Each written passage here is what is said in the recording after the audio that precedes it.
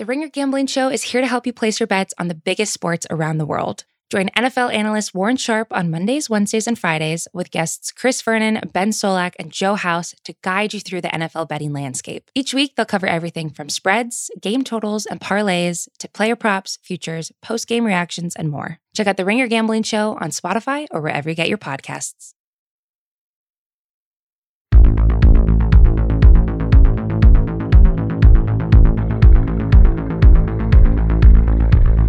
Hey, thank you for listening to The Void. Today, I'm really excited to talk NBA with William Liu and Blake Murphy from Sportsnet up in Canada. Welcome to The Void, guys. Yo, what's going on? Thanks for having me. Big fan of the show. And Blake, I guess you're here too, so that's cool, I guess. Yeah. All right, well, just remember, we're recording this the day before I come on and carry your show for an hour, so you and Alex can have a day off. The labor-intense 1 hour a day show. Will Liu, of course, hosts the Raptor show, always joined by Alex Wong for that. You guys all write, host shows, make videos. You guys do it all at Sportsnet. I really love your stuff, so I'm excited to have you on today to discuss a lot, starting with the Chicago Bulls. This has been a weird week for the world and for the NBA. A ton of players are caught up in protocols, which has derailed what would have been a really cool Bulls-Raptors matchup on Wednesday night. But let's get started talking about Chicago anyway. The Bulls are second in the East at 19-10 with the 6th-ranked offense, 11th-ranked defense. Ball and Caruso have been holding down the fort on D for them. LaVine is maintaining all-star production. And a player you guys know very, very well, and DeMar DeRozan is having a first-team All-NBA caliber season. So what I'm wondering about is, from the last time we saw him in Toronto to where he is now, he became more of a point guard and less of a scorer in San Antonio. And now in Chicago, he's having this unbelievable overall season. Blake, what are the differences between DeRozan's game then in Toronto versus now in Chicago? Yeah, I think there's really something to that kind of layering of skill sets where, over DeMar's time in Toronto, you have, okay, can you do the thing? And then it's, can you do the thing and react to how a defense is going to defend that? And then it's anticipating what the defense is going to do, so you're a bit ahead. And then the part where DeMar kind of left off, and he was there 2017, 2018 when he had that spike in assist percentage, was, the kind of ultimate step of that is, can you manipulate a defense? Can you get them to do what you want them to do and what you're anticipating them to do, to open up things for yourself and for others? And I think, San Antonio maybe wasn't the best example of it because, they leaned on him, like you said, a lot more as just a pure playmaker. His usage rate came down. He wasn't scoring quite as much. Still a very effective player, but not quite the same level of score that we'd seen in Toronto.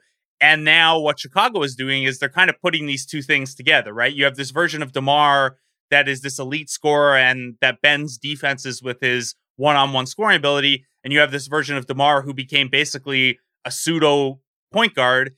And you're blending those things together now. And it makes it really difficult to guard him, obviously. And there are complementary pieces around him as well, which helps. But I think that this is just, it's a guy, 13 years into his career who's kind of putting the pieces together. I've been watching a lot of DeMar this year with Chicago. It's not that different than what he did in Toronto. Now, I think the biggest thing is that ever since he went to San Antonio, his challenge has been developing more towards the point guard skill set, and his playmaking has really taken a jump. Some of that actually started in Toronto. There was one season where the Raptors were like the league worst in assists. They were still like a 50-plus win team, but it was just so awful, and that was one of those many years that they got blown out, swept by Cleveland. So they revolutionized their offense with Nick Nurse taking over as the lead assistant. Under Dwayne Casey, the year he won Coach of the Year before he got laid off, with Nick taking over, which is super awkward, by the way. But that was the year where DeMar started getting better as a playmaker. So I think, to me, he's scoring many of the same ways that he used to as a Raptor. He's still just one of the league's best players in the mid-range area. We saw the shot that he hit over LeBron to clinch that win over the Lakers. And for him, I mean, it's just really seeing him grow in confidence. He's one of the hardest working players in the league. He hasn't really compromised who he is. He's still not really shooting the three that much, although he's doing a little bit more catching and shooting out of the corners, which is important just to space the floor. terms of just when he's off the ball. But for the most part, he's on the ball, he's attacking, he's driving downhill, he's getting free throws. He's so good at these shots where he's like angled mid-air. He's able to hit all these tough baskets. And when you look at fourth quarter players this season, he leads all players in the NBA in fourth quarter scoring at 8.2 points per game, which is more than any other player in the NBA by a full point. And when you look at the numbers in terms of his efficiency, he's 70 of 130 from the field in the fourth quarters. He's only missed 5 free throws after taking 57 of them in the fourth quarter. He's even 5 of 11 from 3, and he's only had 11 turnovers in the fourth. He's just been like, there's a real argument to be made that DeMar has been like the clutchest player in the NBA this year. I mean, the dude's just been dominant. He's been dominant in fourth quarters, Will Lou. And I mean, I have a second spectrum stat here to add on to your point. DeRozan, unsurprisingly, takes the most mid-range jumpers in the NBA at 51% of all of his shots. They all come from mid-range. But in the fourth quarter, that rises to 62.3% according to Second Spectrum, which is the highest fourth quarter increase of any player in the whole NBA. And the wild part is those mid-range shots are turning into makes at a historic rate, at least in the tracking data era going back to 2013. Spectrum has this stat called quantified shooter impact, which measures a player's actual effective field goal percentage compared to their expected effective field goal percentage based on the tracking data, given the quality of the look. So DeRozan with quantified shooter impact is a plus 18.4 in that stat, which is absolutely unheard of in the tracking data history. Going back to 2013, the only guys to be a plus 15 or higher are Kyrie Irving in 2020, 2021, and Kevin Durant from multiple seasons. That's it. DeRozan, Kyrie, and KD. DeRozan playing at this level obviously has a lot to do with his own individual player development, mastering the art of the mid-range, becoming better as a passer. But Will, my question for you is, how much of his progress also has to do with the way the game has evolved and the amount of spacing offenses have now, in addition to the fact that defenses are surrendering the mid-range? So how much of it is both of those things happening all together? Yeah, I'm really happy you brought that up, because I feel like, having watched a ton of DeMar in my career, he is just playing with more shooting than he's ever had before. And I think for him, he's always been such a crafty one-on-one player. But when you look at, the version that Jonas Valanciunas was at before he was knocking on all these threes for a Pelicans team that can't ever win, Nick Vucevic just brings a lot more spacing on that front. When you look at a scorer to sort of share the load with, I mean, another guy who's been awesome in fourth quarters is Zach LaVine. The Raptors never had a Zach LaVine to put beside DeMar, so that if, let's say, DeMar's matchup isn't the best, you can just swing it to another guy to operate. I mean, it was Kyle, I guess, but mostly DeMar was the number one option. So you're playing with just so much more spacing. And I think the Bulls have done something really interesting here, which is that they have almost punted defense in the way they built the roster, because of the fact that they're playing so many guards around a center who isn't necessarily like a defensive stalwart by any means, 31-year-old Nick Vucevic. Having said that, though, the results are completely different. They're 7th in defensive rating this year. They're really good at dominating the transition game, which is similar to sort of what Toronto does, actually. But they really never allow transition opportunities, and then they also score a ton on that. So honestly, it's one of those basic tenets. If you can just, not give up a lot of transition opportunities, your defense is probably going to be solid. DeMar is turning the ball over on 8.4% of his offensive possessions, which is, DeMar has always been extremely low turnover. And that's why those Raptors teams were very good at winning the possession battle, because he controlled the offense a ton and rarely turned the ball over. This is a career best turnover rate for him. And you're seeing the Bulls kind of reflect that, where just like, you can't turn the Bulls over. You can't, you can't really speed them up. You can't get them to make easy mistakes like that. And I think DeMar is the tone setter there. But I think going back to the original point is just that there's so much spacing around DeMar now. So, if he does need to kick it out, he obviously can trust Lonzo to make a play. He can trust Alex Caruso, who's been awesome. Every Bulls fan loves him nowadays. And then, of course, you have the ultimate release valve in Zach LaVine. It's like, if the matchup's not good, DeMar's just not going to force it. So you're seeing sort of a confluence of factors that, allow DeMar to sort of be even more accentuated than before. I mean, even going back to his year in San Antonio, he played with a lot more guards in that front as well. Sometimes he was playing 4. And he had seasons where he was shooting like 50% from 2-point range, which is just an elite mark for a shooting guard. On Sunday after that Lakers game you mentioned earlier, Melo said, I know a lot of people want to discredit that part of the game, but I think that's a lost art. I think the mid-range game is a lost art, and DeMar is one of those guys who mastered that. I'm not sure there's really anybody discrediting the mid-range. That's not true. DeRozan, KD, Dame, whoever it might be, even the CJ McCollums of the world, people still recognize the value of the mid-range shot. I mean, DeMar DeRozan shows that more than anybody. Yeah, and I think, it's a bit of a straw man, and it's a bit of understanding situations, right? Where, Seth Partnow always bangs the drum of, well, the mid-range shots we've gotten rid of are like a big man standing 17 feet out and kind of clogging the paint and keeping you from cutting through there or driving there and then hitting a shot that he has just as much chance of hitting from three. It hasn't been, hey, let's get DeMar DeRozan to not take these. Now, there were points in his Toronto career where that was some of the discussion, where he was shooting like sub 40% on mid-rangers. And then that's a conversation you have to have. But per Cleaning the Glass, this is the 6th consecutive year that DeMar is 72nd percentile or higher as a mid-range shooter.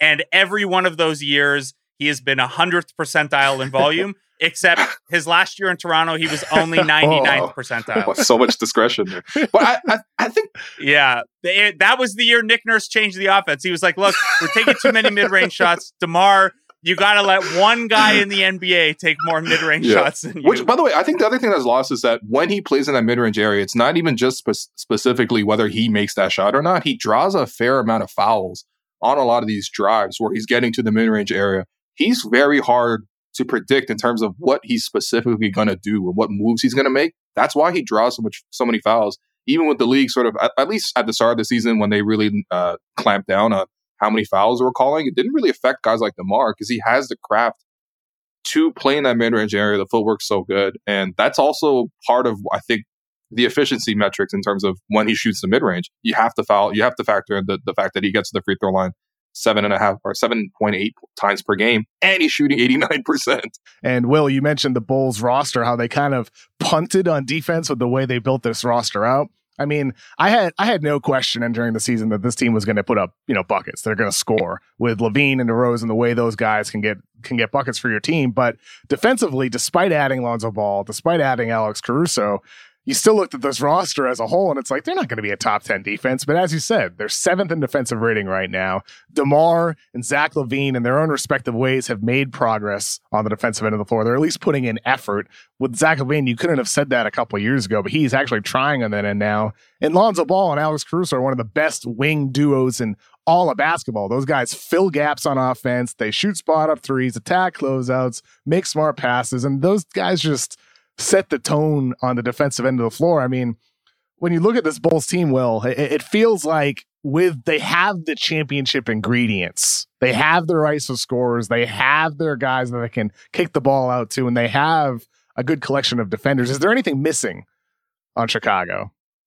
Yeah, I think they need to get Patrick Williams healthy, because I think eventually you're going to run into these teams that have really big wing operators. I mean, even if you look at like a series, if they played Boston, for example, like I actually would really struggle to think who is the one that's going to be guarding Tatum and then also who's going to be guarding Brown. Because the size advantage that Tatum and Brown have over Ball and Caruso, you mean? Yeah, and also I think one of the things with teams that I find really dominate the transition game, which is what Chicago does, which is totally smart. You have all these guards. You should be able to have the speed to get back in transition. You should have the speed to get out in transition. And they win a lot of games just based on the fact that they dominate transition alone. When you go to the playoffs, a lot of those advantages are erased. The pace of the game just generally slows down. Also, realistically speaking, NBA teams play harder defensively in the playoffs. So there's just generally better defensive transition efforts that you see in the playoffs. So when you take that advantage off the table, what can you do? I think offensively it should still be okay. We haven't seen LaVine in a playoff scenario, I guess, outside of that Minnesota series, but don't remember much of what he did there. And of course, DeMar has more of a checkered offensive history in the playoffs. But I think for the Bulls, like, they need to have some of the bigger wing defenders just to get by in the playoffs. Because you forget, let's say Boston, they probably should get past Boston. what are you going to do if you run into KD? What are you going to do if you run into Joel Embiid even, right? You're going to struggle a lot. I think both times this season that Chicago has played Philadelphia, they've lost. And yeah, when you look at this roster, there's not a great choice to go up against Embiid. I guess Vucevic is big, but I mean, that's not really a working formula. And I think that size advantages really start to play out when playoff games get down into sort of mismatch hunting, slow it down, and do you have the length and the personnel to guard? And when you look at the Bulls, there are, as much as they do a good job of helping with Lonzo and Alex Caruso, there are ways to sort of target specific defenders on that team. And unfortunately, that does include DeMar, who is still not very good defensively, in my opinion. Yeah, I'm with you on a lot of that. And I think, offensively, the concerns you might have offensively round out a little bit if we give Nikola Vucevic the benefit of the doubt that he's going to be a better version of himself, because he still hasn't found it. I don't know if this is like residual COVID stuff or just the fit, but he still hasn't really looked like the Vucevic we're used to and that Chicago thought they were getting. Let's test if Io can hit 41% of these threes, and let's make him take some volume. So that's kind of the question is, for me, it's not even, obviously you need wing defenders, but you also need wing defenders that can stay on the floor offensively. And that's where losing Patrick Williams hurts. I also think I'm pretty out on Kobe White. I think they could probably use another bench guard. Someone who can, whether it's, kind of a microwave scorer to take those reins up. I know playoff time, when you have Lonzo, DeMar, and Zach LaVine, like you can stagger stuff. So you should be fine a lot of the time, but wouldn't mind upgrading that Kobe White spot as well. Maybe we could interest them in one lightly used Chris Boucher, I don't know if Chris Boucher can run the backup point guard position. He had a 38 and 19 game against Chicago last year. Please send that as part of the trade package, please. They got Tony Bradley. They've got a better version of Chris Boucher already. God. So.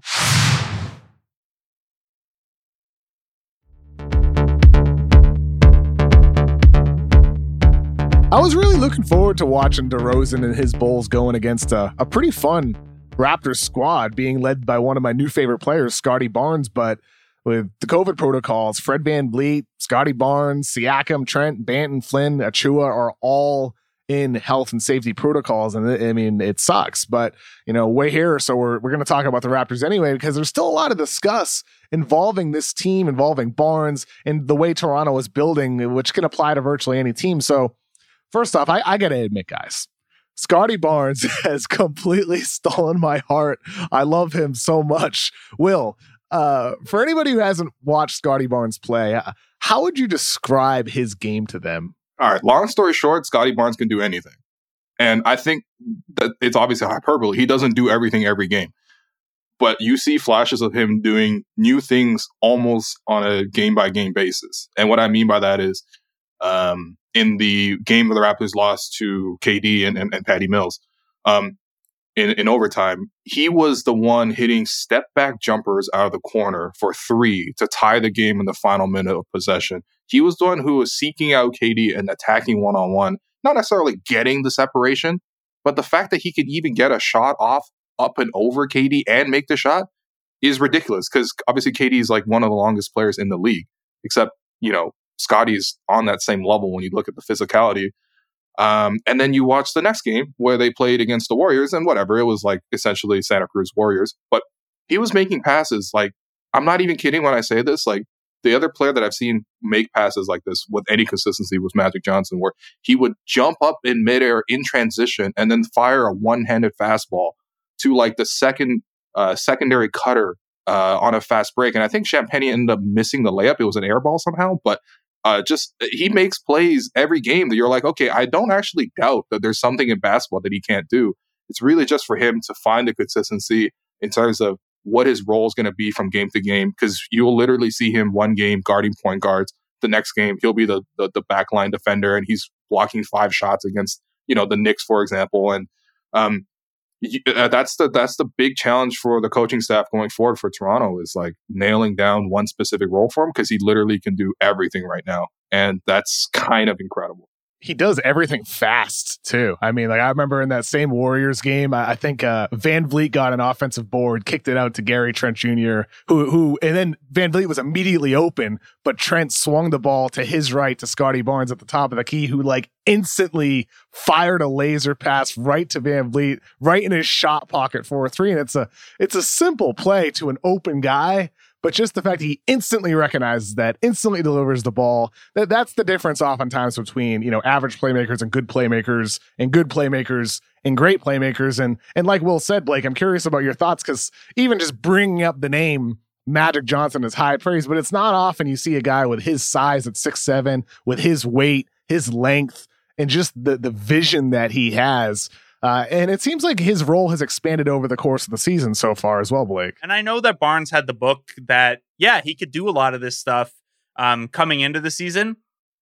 I thought at Summer League and in the early part of this year, what we were seeing was that was all there in transition. And in the half court, it wasn't quite there yet. Like Scottie on the run is really effective. And I think something just becomes kind of automatic for him. And the way he processes in transition. And that was taking a little bit of extra time in the half court. And I think we're seeing that start to come along now. He's averaging 3.5 assists. The assist rate is up around, I think, 15%. And that's I think the most intriguing thing about the Scottie Barnes experience to me is the playmaking. The scoring has obviously blown everyone away. The fact that he's hitting a lot of mid-range jumpers at good volume. I think better than expected, right? His scoring. Absolutely. And like if you're projecting his shooting moving forward, like even if you only want him to have a show me three, well, he's hit 36% on a decent volume of threes. He's hitting 54% on long twos. And then his free throw shooting's been better than expected too. So you at least think, hey, maybe he'll be a passable shooter. Barnes was, of course, drafted 4th by the Toronto Raptors, which came as a surprise to a lot of people around the league and to a lot of Raptors fans, given that the expectation was that they would take Gonzaga guard Jalen Suggs, who, by the way, I interviewed him pretty recently on Spotify Green Room, and we're going to add that part of that conversation to the back end of this podcast. So Suggs has been off to a rocky start with the Magic, whereas Barnes is flourishing right now, doing everything on the court. And I don't think it's an overreaction to say that Barnes has the upside to be one of the 10 to 15 best players in the NBA with his combination of offensive versatility, the multi-positional defense, the intangibles. He's so quick. He's so strong. So guys don't always reach that point, but he really does do everything, as you said, Will. So what is Scottie Barnes' ceiling as a player? I think that's ultimately the goal that the Raptors should get him towards. If you ask Raptor fans, they want that to happen already. They want Fred to wait in the corner. They want Pascal to probably get moved. They want OG to wait in the corner, Gary to wait in the corner, and then just clear out for Scottie every single time. Yeah, Raptors fans seem to think there are like 5 corners on the floor. Like this is a pentagon court. Like, yeah, everyone get in the corner and let Scottie work. Yeah, they're going to change the court to a pentagon at this point just to accommodate Scottie. The box and one stuff's gone too far where they want that to be the offense too, right? It's like 2 guys in the corner, 2 guys at the wing, and Scottie operating. That's it. No, but I think the enthusiasm comes from a good place because the small limited doses where we've seen him, for example, like he's not using a lot of possessions in pick and roll, right? And with a guy like Scottie, the thing that's unique is he runs the pick and roll, but he also screens in the pick and roll. And he makes plays out of both those sequences in terms of when he's a screener, he'll just roll to the rim. But he's really smart about short rolling, catching the pass, making the next pass. There's so good. Fake DHOs too. They've run a couple of those. Yes. And it hasn't been quite as effective as like when they used to sneak in the old JV fake DHO drive. But there's a little bit of that to it too. And I can't remember the exact scenario, but there was one example of it where he like his eyes lit up and he telegraphed that it was a fake DHO because he looked so excited. But that's another element to this too. He can be your Bam doing DHOs. He can be your Draymond on the short roll. I mean, like you said at the top, Will, he can do everything. It's rare to even suggest that for a rookie so young into their career. Yeah, exactly. And I know this sounds like hyperbole and whatever, but like it's really not. Like it's really real. Like there's one play where it wasn't even a short roll, but OG had the ball in the post, in the high post, and he decided to try to like flash down low, try to seal his man. And OG delivered the pass, and because Scottie had a size advantage, the person in the corner came over to help, just like 1 or 2 steps. And in the process of the pass coming to them, Scottie literally just like tapped the ball out to the corner, and then Chris Boucher was wide open for three. Unfortunately, Chris Boucher is shooting like 10% from three this year, so he missed it. So once again, if Kobe White's available, can we just please try to make a deal? It's not going to happen. But yeah, like that's the thing with Scottie. That was the Jokic. Jokic had that play pretty recently to Aaron Gordon, and it worked for a layup. He just tapped the ball, and I think it was the entry pass to Barnes, right? And he tapped it out to the corner three, right? Yeah, exactly. So I think that's where you want to see him have the ball more, to run more pick and rolls, to finish more pick and rolls. As Blake was mentioning, he has a little floater, which I think he took over Miles Turner recently, which is pretty wild. Miles Turner is as good of a shot blocker as there is in this league. To get that little running floater over him, he makes really good reads. And I think that's where, if the Raptors season goes south because of COVID, because of injuries, because of whatever, I think they're a little bit too good of a team right now to like fully go into the tank. But I really want to see a month towards the end of the season, if the Raptors aren't seriously interested in making a play-in spot or something like that, where they just give the ball to Scottie and not just like play him a lot of minutes, because he's already one of the league leaders in minutes played, but just let him run every single possession, because I just want to see it. I just think that, maybe right now it's not like the most efficient thing to do, but I think in the long term, that's where you want to see Scottie in like year 3, for example, to be that kind of like 28-8 kind of guy. We might be inching towards that. I mean, in December, he has 26 assists to only 6 turnovers. And if you plot his assist to turnover ratio on a line graph from his debut until now, it just ascends up game by game, up.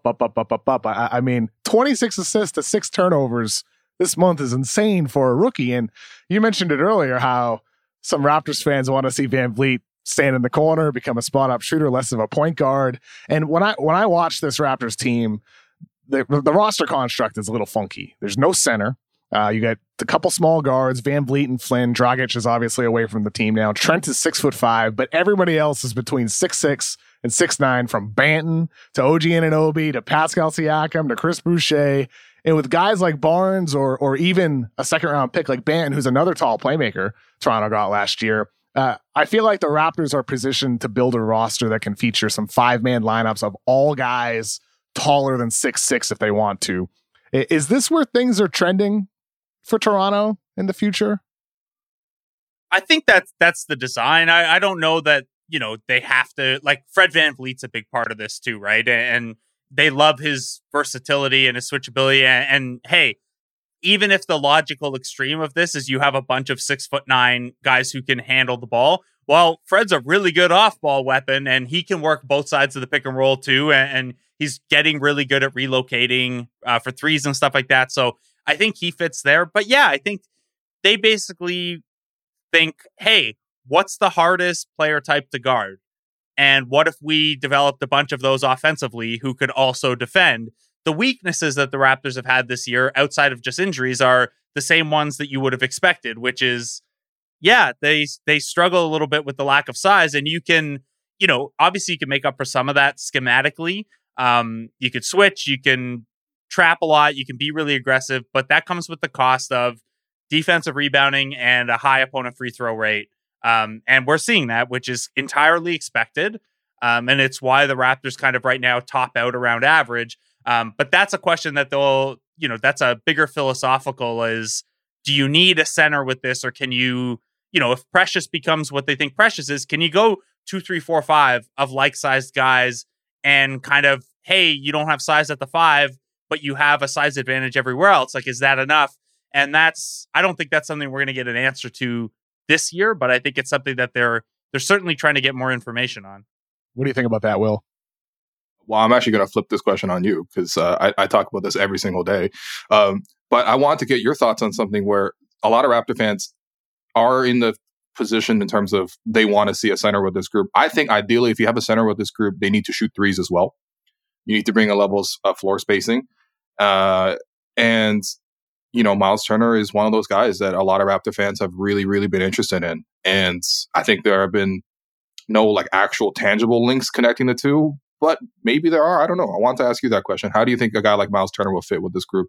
Obviously, considering the fact that they'll probably cost one of their core pieces to get Miles, if they even do get in that conversation. I think Miles Turner is a perfect target.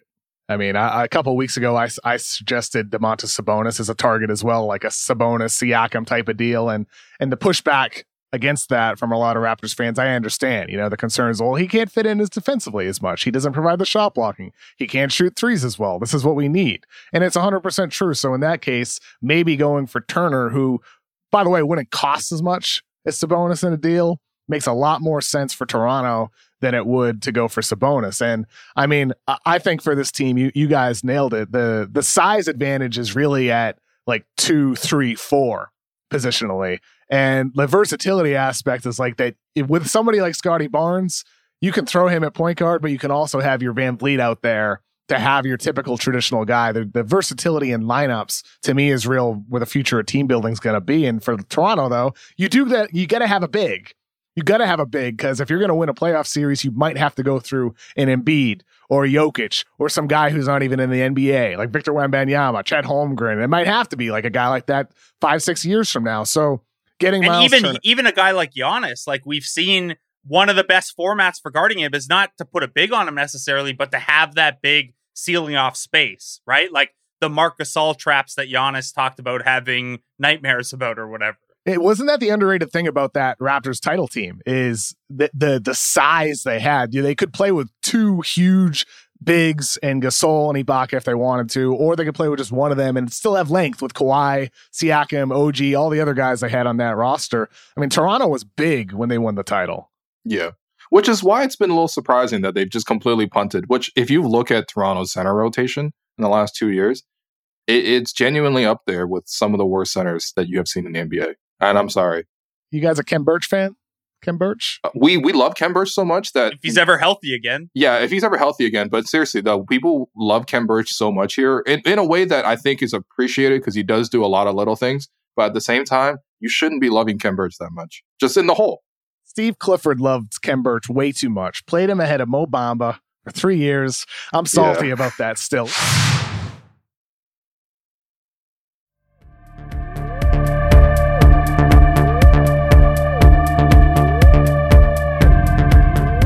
All right, I want to talk about the Miami Heat and Kyle Lowry. The Heat got a big win over the Pacers, 125-96 on Tuesday night. Tyler Hero came back, scored 26 points off the bench. He was one of the guys of many on the Heat that either were in health and safety protocols or were injured, sidelined. It's been a lot of guys out from Miami, and the guy who's been really trying to carry the load there is Kyle Lowry. In last night's game, he had 8 points on 3 of 9 shooting, but 12 assists. He's been doing that all season long from Miami as a distributor. I'm curious, with all the great years Lowry had in Toronto, what's it like, seeing an ex go down to Miami and do what he's doing there? Look, listen, Kyle, like we did that. Like we had a long and fruitful marriage with Kyle. Like we had kids. The kids are grown up. They're in university. Like I guess college in the States, and they're gonna get degrees and they're gonna be living life. And you just kick back, and then Kyle's like, "All right, I want to do a second phase of my life," and you're like, "That's cool," and that's it. I think what you're seeing a lot is like Heat fans love trolling Raptor fans because Raptor fans might be the easiest fan base in the league to troll. They're like, "Oh, Kyle might be." Yeah, you're right. Absolutely. And myself included. But they'll put things like, oh, wow, Kyle's really expanded as a playmaker. Never saw him do that in Toronto. I'm like, all right, guys, if you're going to fall for this, like, you just want internet engagement at this point, which, you know what? Hey, listen, everyone wants internet engagement. So just do you. But yeah, I mean, I think most fans are pretty at peace with Kyle. And honestly, there's something very cool watching Kyle right now operate with, like, do you know who his second option is these days? Like, it might be like Max Strus. Yeah, it's Strus. Yeah. So, Max Strus. It's cool. I have the numbers in front of me because, like, obviously the Kyle thing in Toronto was always, oh, he could turn any 4 guys into at least a neutral unit, and the Heat are basically like, okay, let's see. Let's see if he can do this full time. He's played almost 500 minutes this year with no Bam and no Jimmy, and the Heat are only minus 15 total. Like, they have survived and basically been an even team with Kyle on the floor and no Jimmy and no Bam. And his most common line mates in those lineups are in order: Dwayne Dedmon, Duncan Robinson, PJ Tucker, Tyler Hero, Gabe Vincent. So he's taken Dwayne Dedmon and Gabe Vincent and no Bam, no Jimmy, and he's basically pulling them to, and not solo, but he's the guy. And he's basically pulling those lineups to near neutral, which is, it's not quite pulling off a 30-point comeback with Terrence Davis, Malcolm Miller, and Chris Boucher and Rondé Hollis-Jefferson, but it's close. It's not close. It's not nothing. And Lowry's the type of guy who can get better, too. He's only shooting 32% from three. That number should go up closer to his career averages. And once the Miami Heat get all their guys back, Lowry's the type of guy who can come alive in the playoffs. When the Heat had been healthy, and a lot of this was early in the season, I saw him settling into a role that was so similar to what he did for the Raptors championship team. When you look at his regular season numbers this year, it's kind of similar to what he did in 2018, 2019. His assists were really high. He wasn't taking a lot of shots. I think over the course of the season, when you look at game to game, you might think, oh, come on, we need more from Kyle. He's a max player. We need him to score more and all this other stuff. But he was just doing such a good job of getting everyone involved. He was almost force feeding guys like Bam and guys like Tyler Hero. And those guys are having a great season. Yeah, and that's exactly what he does. But I think in the playoffs, as you mentioned, when he needs to step up in some of these games, he will do that. But in the meantime, he's just getting everyone else involved. He has no agenda whatsoever other than winning. And his fit with this team, if you really want to squint and say Jimmy can serve a Kawhi role and Bam can be kind of like Pascal and also Mark at the same time. And then he's making Dwayne Dedmon look like Serge Ibaka, which is kind of incredible because Ibaka is certainly better than Dedmon. But right now, as a pick and roll partner, it looks very similar. Kyle has that effect on bigs. I really like Miami when they go to the playoffs if they're healthy. I was thinking recently about years ago, I think my first exposure with Raptors fans was in 2017 when I wrote a story with the headline, "The Raptors are good, but they might have to blow it up to be great." And this is where I argued about, they're breaking up DeRozan and Lowry like everybody else was talking about at the time. It just felt like Toronto was stuck at the time. There's no way to get past LeBron and the Cavs. And, a lot of Raptors fans agreed. A lot of Raptors fans were like, you should die. but Toronto's So I'm sorry, Kevin. I guess this is 4 years in the making, but I'm sorry then. Yeah, from your burners, right? Well, oh, not even back then. That was from the main. Anyway. but Toronto's patience, they proved the value in waiting because Kawhi Leonard becomes available, and because Toronto still had DeRozan, because Toronto drafted a talented young player in Jakob Poeltl, Masai and Bobby Webster were positioned to land Kawhi, compete for a title, and actually win the whole thing because they were patient. Yeah, absolutely. And that's why people love Kyle, because he was with the Raptors through all of that. He was the first year he was here, the team was garbage. And then they got better and better and better. And then eventually they got the ultimate. What do you mean? Look, when you're talking about NBA teams, you need one of these 5 specific players to win a championship, pretty much. And the Raptors finally, for the first time in their franchise history, got one, and then they won. And Kyle was a big part of that. The thought on my mind now, though, is what are the other teams around the league that are in a position felt like the Raptors were when it seemed like they were stuck? Blake, who's a team on your mind that feels like they're stuck right now, but maybe should stick with it? Yeah, but before this season, I probably would have said Denver because they have enough pieces there, and it was it wasn't so much the pieces, it was the injury luck, but the injury luck is apparently never ever going to let up for them. So yeah, it's a tough question. I would say I still kind of think the Nuggets. I think it's tough because of the market maybe, but when you look at the Grizzlies and how Ja was playing before he got hurt and how Jaren's looked this year, we're a little early to talk about the Grizzlies like this, but at some point people are going to point to that and be like, okay, well, you haven't done X. I mean, they're having a great year. I don't know if they're a threat to make a playoff run or whatever. And they're a strong depth team. So probably the deepest team in the league. So they scream to me, hey, they're a consolidation option, right? Cash in some of that depth. If a top player becomes available, that suddenly is, the 1D, if you want to say, with your Ja, Jaren, and Dylan. And then right above them in the standings, people, the handful of people who are paying attention are probably getting there a little bit with Utah because the regular season success hasn't developed into playoff success. And that's kind kind of a big philosophical question, but I think they're the team that's probably in the biggest spot of questioning, hey, is this enough, or is this just a really good regular season setup that needs a tweak? So I gave you a couple options there because I don't think it was Portland for a long time, but Portland's gone so far the other way that they don't register anymore. It's interesting. I mean, you mentioned three different teams at sort of three different stages. Denver's been through it a little bit, but not as much as Utah, and they're dealing with a bunch of injuries. Utah is largely healthy, but maybe they need one more tweak. And Memphis isn't even there yet, but you do need to think proactively about like, how do we avoid we're in a situation where we are that team that can't just get over the hump. What can we do now to solve that? The Wizards are a team in the Eastern Conference where they made a number of changes over the years around Beal and Wall. I mean, Will, it feels to me like they're sort of the alternate universe situation with what could have happened with Toronto had things not worked out, where they kind of kicked the can down the road. They turned Wall into Westbrook and then Westbrook into all the pieces that they have now. And I mean, they're 6-12 after a great start to the season, bottom 5 in offense and defensive rating. Beal can be a free agent in July. They're the team that, to me, Will, that feels like they're the most stuck at the moment. Yeah. And I think for them, I mean, I understand that they have a couple of guys that haven't been healthy. Rui hasn't been with the team. Thomas Bryant is an important player. But I mean, come on, like this, if you're a Washington fan, you have to be so miserable watching the Wizards all the time, but especially right now, because they're not doing anything at all. It's not been a good year for Bradley. I'm sure Wizards fans probably want to keep Beal, but at this point, it's just like this, like, will he go? Won't he go? Is he going to try to chase a scoring title? Is he going to do this and that? Is he going to get this big contract? Like, I think, honestly, for a lot of them, you probably just want off the ride eventually.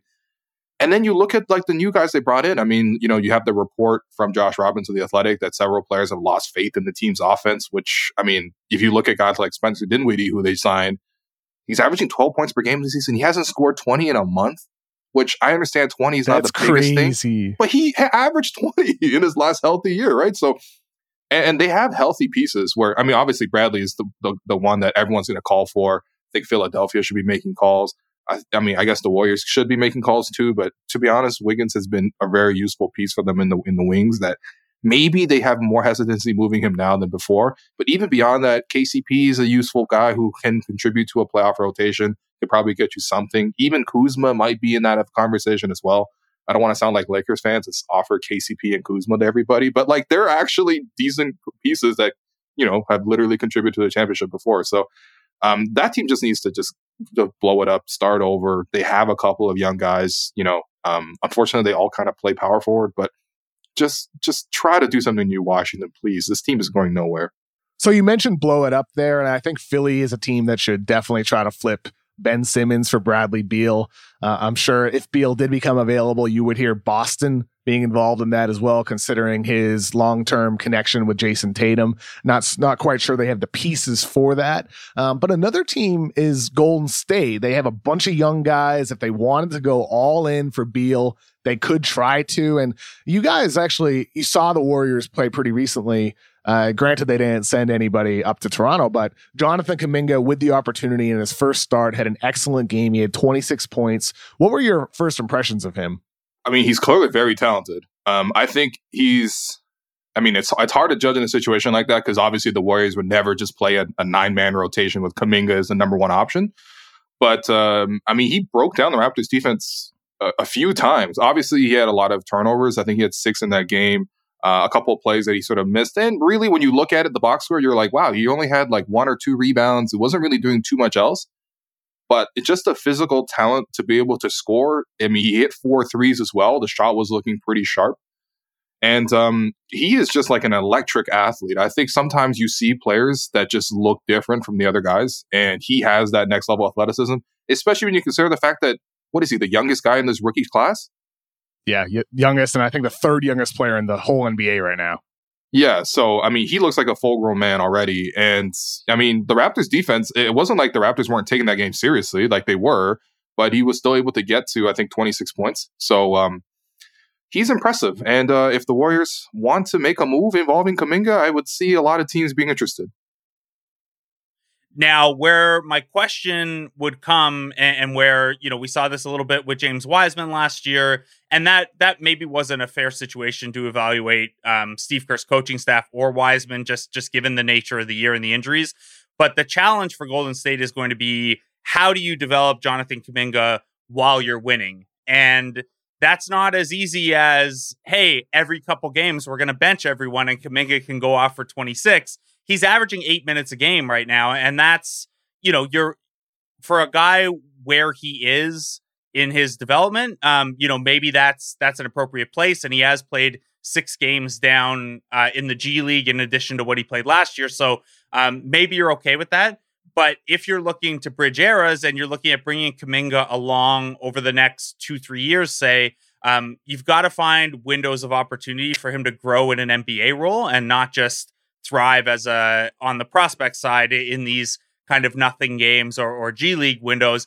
And that's something that the Raptors have had, you look at their successes and they have had challenges with, where Siakam started his rookie year and had to go down to the G League and kind of build it back up, or Fred VanVleet had to, basically redshirt a year before he was getting in the mix. And those guys were, Kuminga's the number 7 pick. Those guys weren't that, but OG is kind of the exception in the Raptors sphere and their player development successes, where he was playing an OG role from day one. So that'll be the challenge for the Warriors. I think that's a part of why they brought in Jama Malalela, who had a big hand in the Raptors player development system and is now kind of, Steve Kerr referred to him as his chief of staff now, kind of on the player development side. So really curious to see how this goes. The last time I was in Toronto was for that Golden State Toronto NBA Finals a couple of years back, and you guys came on stage with me for the Dunk on Cancer event we had when we raised 10,000 Canadian dollars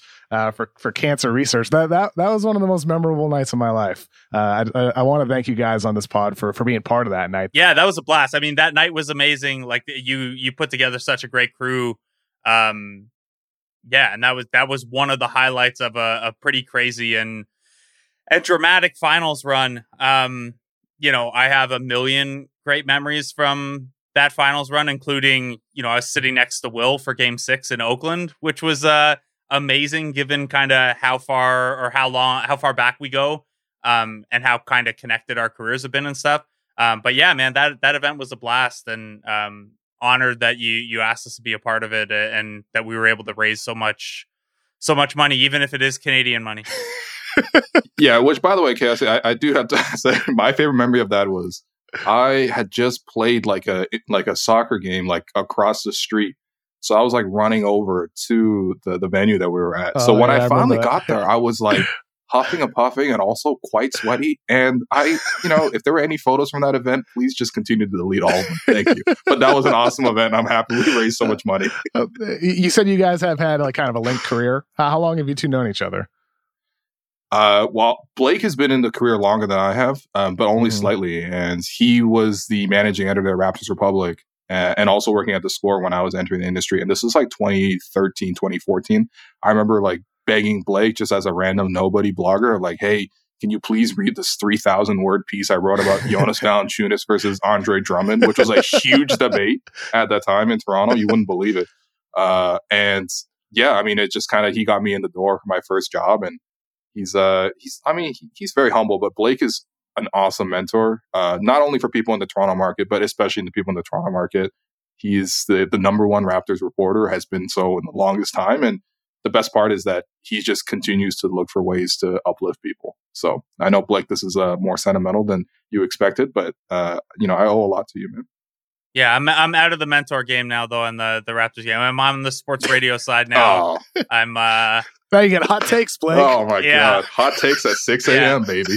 No, it's all the Leaf reporters I'm gonna help now. Not the Raptors crew.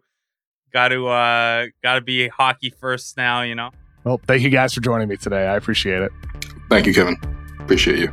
Thanks, Kevin. Man, it was a blast.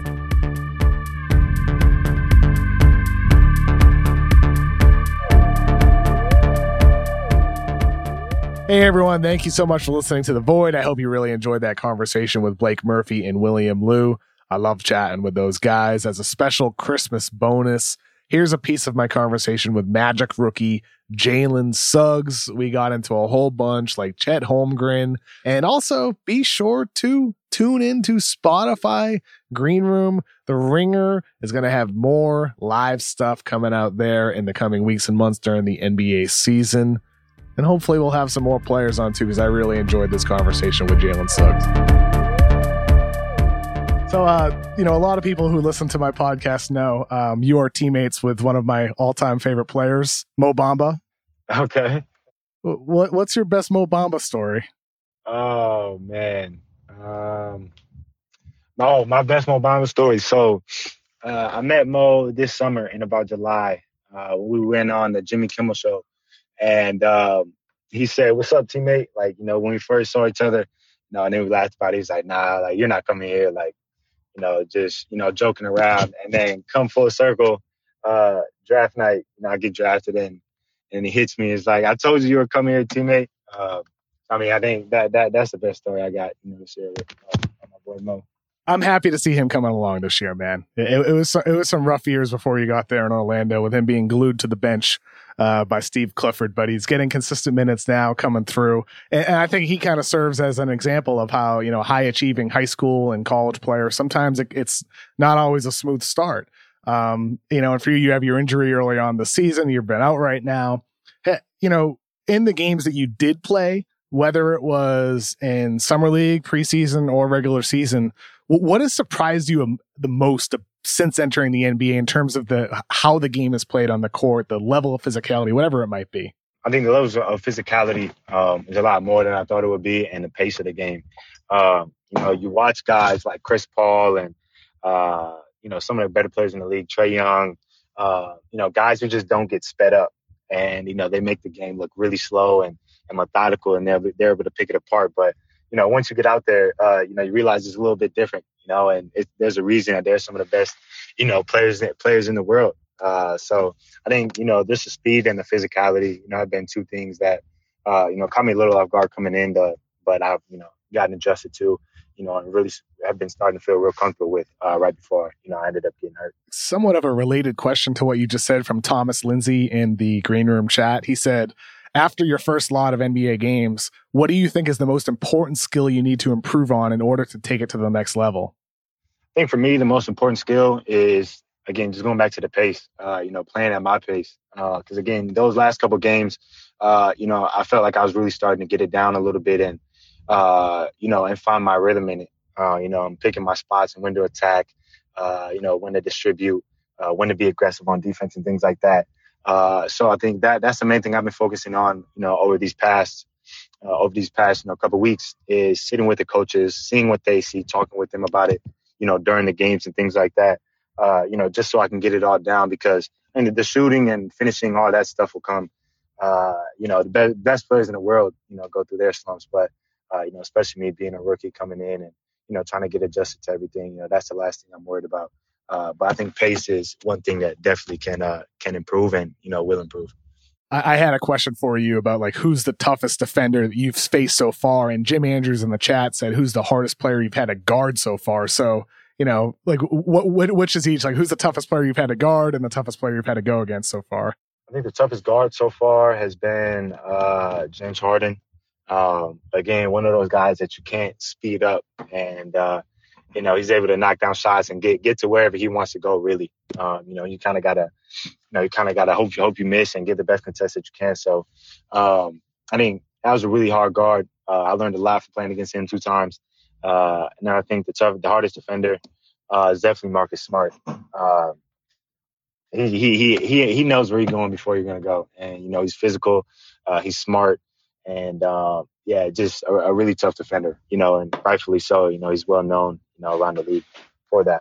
I've been, you just said he knows where you're gonna go. Is that one of the things that you feel like as a guy you're going to be running offense that you need to really get adjusted to, is guys know where you're trying to get to? They know all your moves, all your spots. Yeah, definitely. You're on the scouting report now, and the scouting report is really in depth in this league, and guys go watch film on you, films, clips that are picked, about things that you like to do. So, that's definitely a thing, but I think that's where, me playing at my own pace and, dictating, what I want to do and where I want to go and, what we need to do as a team, that possession or while we're on the floor comes into play, and I mean, guys know that James Harden is going to between the legs and, wanting to get fouls and then, maybe hit a step back, but, they don't stop it. So, really just, trying to control what I control out on the court and, play at my pace and get all that under my control. What are your thoughts on the way in which the game has evolved over the years since, we were younger watching it and where it is now and where it's going? Where do you think it's going? It's to a more positionless game. You got bigs who are stepping out, knocking down shots, bigs who are able to put the ball on the floor and, really cause problems for defenses. And I mean, it's hard to guard. It's at this point, the analytics and everything says, you shoot layups or you shoot 3-pointers. But you have outliers and, guys who really thrive in that mid-range game, like Chris Paul, Devin Booker, John Morant, and, the way he's able to get to the paint and, knock down floaters and finish at the rim. So I love where it's going, in a positionless, fast-paced basketball, very competitive. So yeah, I'm happy to be a part of it. How would you feel if Adam Silver releases a statement tomorrow and he's like, we're moving the 3-point line back? I don't know. I don't think I would react any crazy way. I'd kind of ask why. I mean, you got guys like Steph, Dame, of course, who are pulling, from the logo, and there's nothing you can do about it. But I don't feel like there's a need to move it back. I think the game is beautiful right now. And, I mean, I remember I was reading recently, like on Grantland.com 7 years ago, guys like Kirk Goldsberry, big numbers guys writing about how the league could evolve. And they were right about how the league could evolve. But the question they asked then was like, is the game going to become ugly and like all teams are going to play the same? I think teams today try to get the same shots, but they do it in different ways. I mean, like you guys run a dramatically different offense from the next team to the next team. You might be trying to get a lot of threes, layups, and free throws, but every team runs a different type of offense. It looks different. How much Chet Holmgren have you watched? That's my boy, and he goes to Zach, so I've watched pretty much every game. Every game. Can you give me your best Mike Schmitz or Mel Kiper impression and give me a breakdown of his game for some people who don't know anything about Chet Holmgren? Oh man, my boy Chet. He's a do-it-all type of guy, and he's a really unselfish guy. Honestly, he's able to defend with the best of them. His own ball, of course, can get a little better. As 7-footers, you don't see many 7-footers sliding and guarding, at 25 feet. But I mean, he's one of the best rim protectors I've ever seen. And, being able to play against him, growing up and, seeing his progression to where, I was a senior, he was a junior in high school. And I mean, it's tough to finish. Like, you got to get real creative and, with how you're going in there because he's a smart shot blocker. He's just jump up and block. He times you. He knows how to maneuver his body and things like that. And then offensively, man, he can knock it down. He can handle. Of course, he has a lighter frame, but he's still able to get to his spots and rise up and shoot over people because he's 7 foot and he's got branches for arms. So Che's going to be great. He loves to work. I think that's the thing that's going to make him great. Once he gets to this next step. He stays in the gym. He's always wanting to get better. So I can't wait to see what's next from him. I'm behind him every day and, every part of his journey. So, right now he's shooting 33% from three. It's only on 27 shots. That number should go way up for him, considering what he's done at lower levels. Like offensively, there's no question about a skill level. Defensively, no question about his shot blocking. Though the one thing that I hear when I talk to NBA people is they say he's 195 pounds. Based off your experience so far in the NBA, I'm curious about your thoughts on the need for strength. I mean, it's such a perimeter oriented game. Like for a big man like him or bigs you've even gone against, like, is it length that's more bothersome or how much of it is it strength when you're bumping the opponent inside, trying to carve out space? Like, how important is it for somebody like Chet Holmgren to add 20, 30 pounds of muscle over the next X amount of years? He definitely has to put it on, and he's done a great job in working on his body and continue to get stronger. I was working with him all before he went to, before I left for Gonzaga. We were working out and lifting together all the time. And, again, that's one thing that, he's dedicated to. And, he's really put his time and effort into his, getting his body right. And he's gotten a lot stronger. And I mean, it's only going to continue at the next level. I mean, is he going to get to, 250 rocked up? Absolutely not. But, strong enough, to where he's not getting moved. And he already doesn't, of course he gets moved a little bit, but he was able to stand his ground, and, he's learned ways and, to how to have that not be an issue. Again, like I said, the way that he maneuvers and, is able to use his length to an advantage. And, when guys really try to, just jump into him and, and use strength, he just kind of swallows them really. His arms, are just right over top of you. And, even if you do that, it's hard to get the shot up. So, I mean, it's going to continue to get better. Does it need to get better? Yes.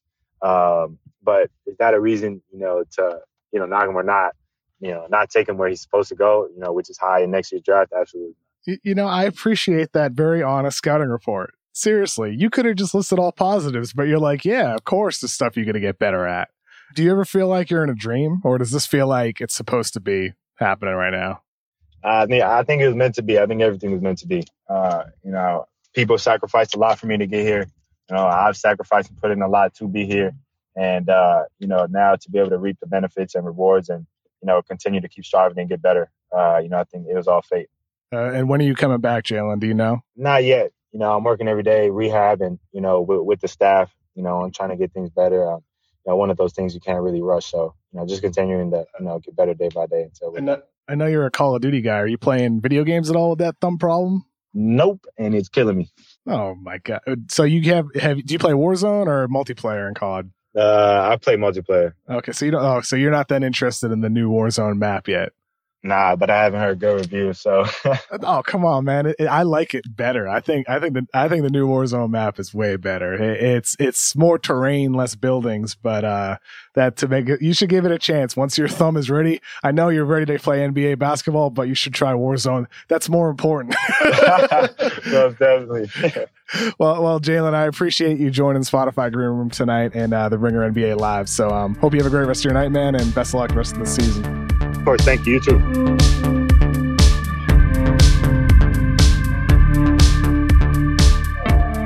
Thank you again to William Liu and Blake Murphy from Sportsnet for joining The Void, as well as Jalen Suggs for coming on Spotify Green Room. Thank you to our audio producer, Jesse Lopez, for helping make The Void. And with so many Raptors in health and safety protocols this year, our video producer, Dylan Berkey, and I are going to hold the Scottie Barnes video that we were planning on doing for a later date. Instead, on Thursday on the Ringers YouTube page, we're going to be dropping a video about Karl Anthony Towns. Also, you should know there will be no Friday episode of The Mismatch on Christmas Eve or on New Year's Eve.